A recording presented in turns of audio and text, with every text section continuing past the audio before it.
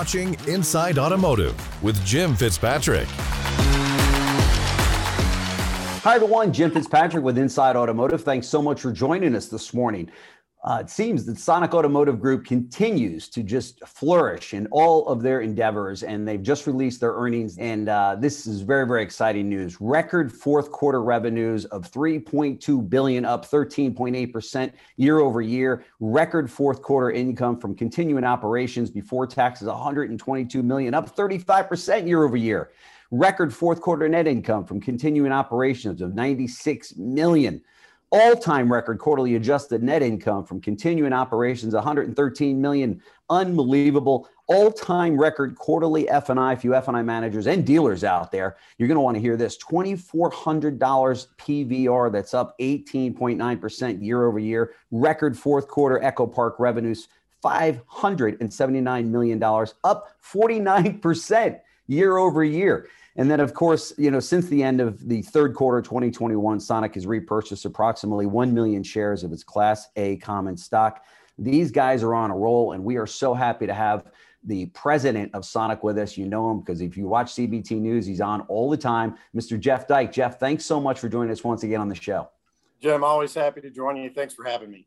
And try not to smile through this entire interview because we'll try to get serious here. But congratulations on all your success and your team's success there at Sonic. I know that this is exactly what you've been working towards, over the last number of years. And you were telling the street it could happen. It could happen. And here it's been happening, the entire year of 2021. You've beat the street's estimates. So congratulations on that. But let's kind of delve into this a little bit. What do you say about all of this? Hard work pays off, and I think good things happen to good people. And we've got a great team at Sonic Automotive and EchoPark. The business has been really good. We've been executing our playbooks very, very well.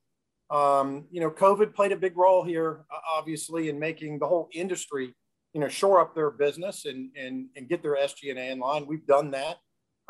We put ourselves in a position from a balance sheet perspective to go out and do some great.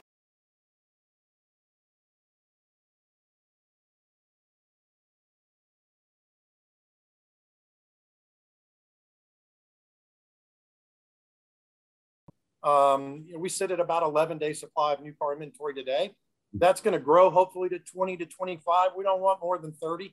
That'll keep margins in line, get people to actually pay MSRP for a car, which is where I believe we should be, and not having to go through all the negotiation baloney that we have to go through as auto dealers. And it's driving the business, and that's fantastic. We're growing our share, growing our margin. Our reputation.com scores, in particular at EchoPark, the highest in the industry, Wow. Which is fantastic. We finished the fourth quarter at #1 in the industry among all of the pre-owned dealers that are out there. So it's a very, very exciting time for us at both the franchise business and at the EchoPark business. We're just having a great time and working hard, and I think that pays off. Sure, no question. Has the lack of used cars slowed your aggressive plans to continue this expansion with EchoPark? I mean, it's so hard to get cars. It's hard to get people. And here you guys are building new EchoPark stores. Yeah, we're not slowing down. We finished the year. We set a goal to have 25% of the customer base that we sell to across the country. By the end of 21, we hit 32% actually. We'll be at 50% or better by the end of this year in our coverage of the country. And we're not going to slow down. The lack of used cars and cars appreciating, this is a short-term event, and we don't manage our business to a short-term event. And the fact of the matter is that we're doing so well on the franchise side, it can fund all of this and allow us to continue to have the type of growth that we have at EchoPark. It's the beauty of our model. Having all of this together really, really does work. And EchoPark's just on a great growth trajectory. That's not going to slow down for any reason. No sense in doing that with all the success that we've had in the past. Sure. Hey, on the new car side, because I know you're pretty much one price on the used car side anyway, but are you surprised that the demand is still as strong as it is for new cars at or above sticker price? Yeah, I mean, we try to stay at MSRP, but there's no question that the demand is crazy. We've sold the majority of our cars, I don't care what brand it is, all the way through our pipelines. And that's what happens when you have such a low day supply. Sure. And the consumer needs vehicles. Look, the SAR is still really good, comparatively speaking to the past. Yeah. There's plenty of demand out there for vehicles, both on the new car side and the pre-owned side. If you look at it, I think arguably 21 might have been the largest used car year in history. Yeah. At almost 41 million cars, which is fantastic. Yeah. That's right. We all need to get our share there. And it's putting some constraints on us, but it's nothing that we haven't dealt with in the past. We're fully capable of handling this. We'll get through this over the next couple of quarters. It may bleed into the first quarter of 23. That's okay. Yeah. That's not going to slow us down from our plans with EchoPark. We've got a great model, a great team. We're built for this, and we'll be very successful as we go through this. You speak like the head of a company where nobody told you guys there's a pandemic and there's a shortage of chips. Yeah, look, when you experience helps, right? And when you've gone through many downturns, whether it was the Enron deal in Houston or 08, 09, you name it, when the wind's blowing in your face and you're a lot younger and you haven't gone through that before, that's one thing. But we faced this before. This is nothing new to us. This industry is so resilient. Our company is resilient. And we've got the dry powder to deal with this and much more if it comes our way. Sure. It's a great buying opportunity. You saw that with RFJ. We'll do a few more tuck-ins this year, but primarily focus on rolling in RFJ, growing EchoPark, and really executing at a high level with what we have now. Sure. Are some of the economic concerns out there, some of the people that I speak to within the industry and outside the industry, they're analysts focused, on what's happening right now. Gas prices seem to continue to be high. Interest rates, it looks like they'll be from the Fed interest rate hikes throughout 2022 and 2023. Are those concerns that you've got? Could those things threaten the growth of your business? I mean, short term, maybe. I don't think that the interest rate hikes, we built in 4 rate hikes in our business for this year in our budget. I don't think that's gonna slow us down. Heath Bird said that earlier on our street call. So I'm not too concerned about it, really. Gas prices are a problem. We don't need $5 and $7 gas. We don't have to have $5 and $7 gas. Right.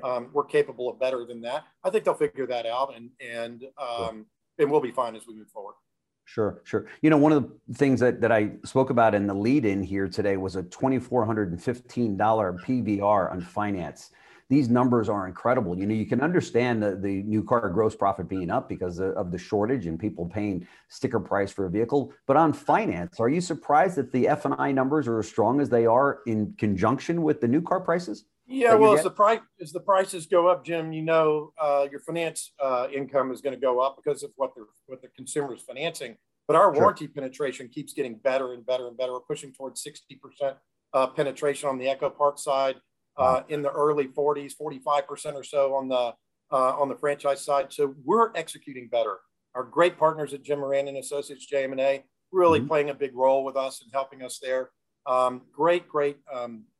Longevity with our F&I managers, very little turnover there. As a matter of fact, our entire company's had record low turnovers. Our general manager turnover was less than 5% last year, which is fantastic. So I'm not surprised at it. I mean, we think we've got more room to grow.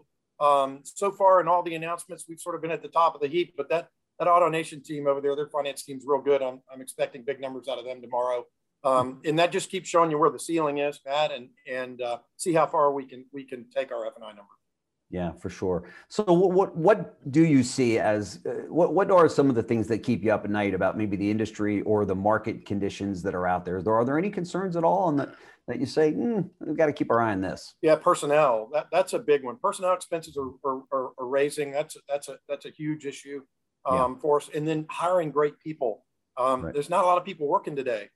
Supply chain is a big issue, not because, for example, parts, the supply is not there. It's getting the part from the manufacturer to the dealership. And that's real difficult. You see Federal Express, what a great company. But you see Federal Express now delaying deliveries. That never used to happen before. No. And that's a two-legged issue that we're all facing. So the people issue is a big issue. We've done very well during the pandemic.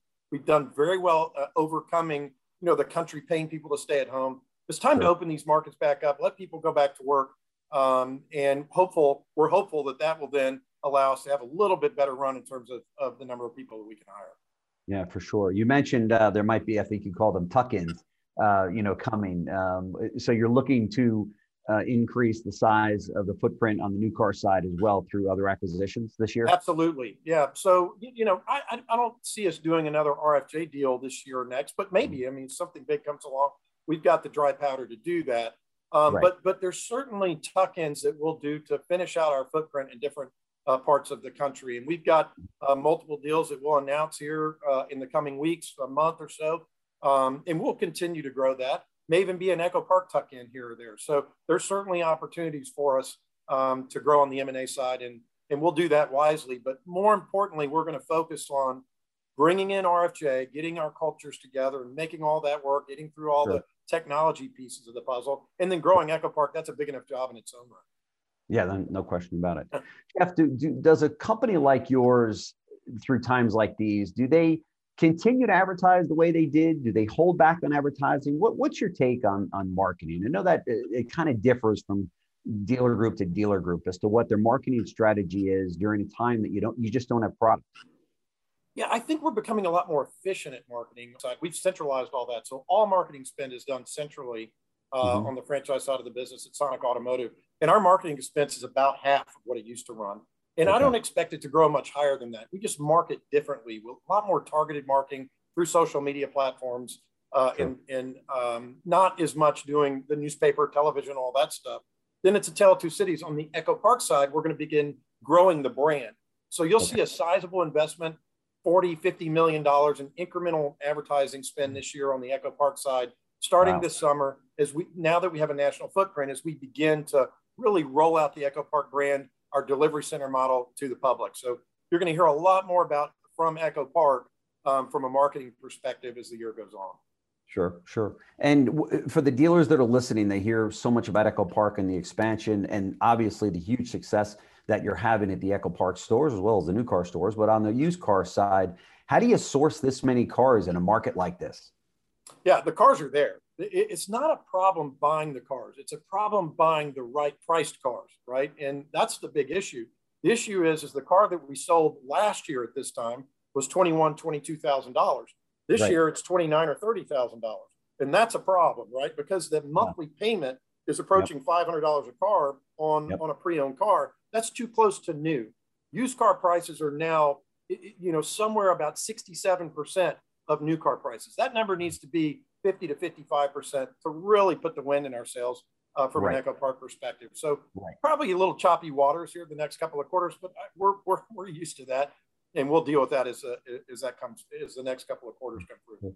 We spoke so much on CBT News prior to COVID hitting about affordability, and now we see the average price of a new car exceeding $47,000. What's your take on that? Is that a threat? Yeah, that's a threat. That's a big threat. That needs to come down. There's no question about that. Our brand mix is it's more luxury oriented, even though RFJ has joined our group, a lot less luxury, but our brand mix is so oriented that way that we have that kind of selling price, but our selling prices have gone up as well, congruent with that. And it's an issue that the supply chain needs to come back. Things need to level out. Charging over MSRP and all that kind of stuff needs to wane in this industry. And we just need to charge a fair price, which in my mind is MSRP. Leave it at that. And now let's create a great guest experience and let the consumer decide, where to shop from a guest experience perspective, not this crazy low price perspective that you see on the franchise side. Now, we're talking out of both sides of my mouth, because on the Echo Park side, it's all about that great low price. And we need that new car inventory to come back to provide that $2,000 to $3,000 gap that we're looking for. But a lot more used cars sold, a lot more competitive arena. It's 3 times the size, if not more, of the new car environment. So we're going to be really price competitive going forward from an Echo Park perspective.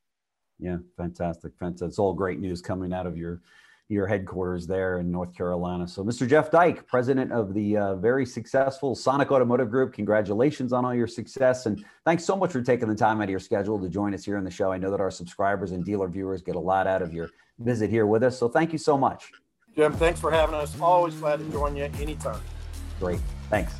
Thank you. Perfect, man. Just where we're looking. Thanks for watching Inside Automotive with Jim Fitzpatrick. Fitzpatrick, Pash, Kane, Lewis, Greenfield, Reed, Dawson, Lopes, Rice. The best lineup in retail automotive. CBTnews.com. Subscribe today.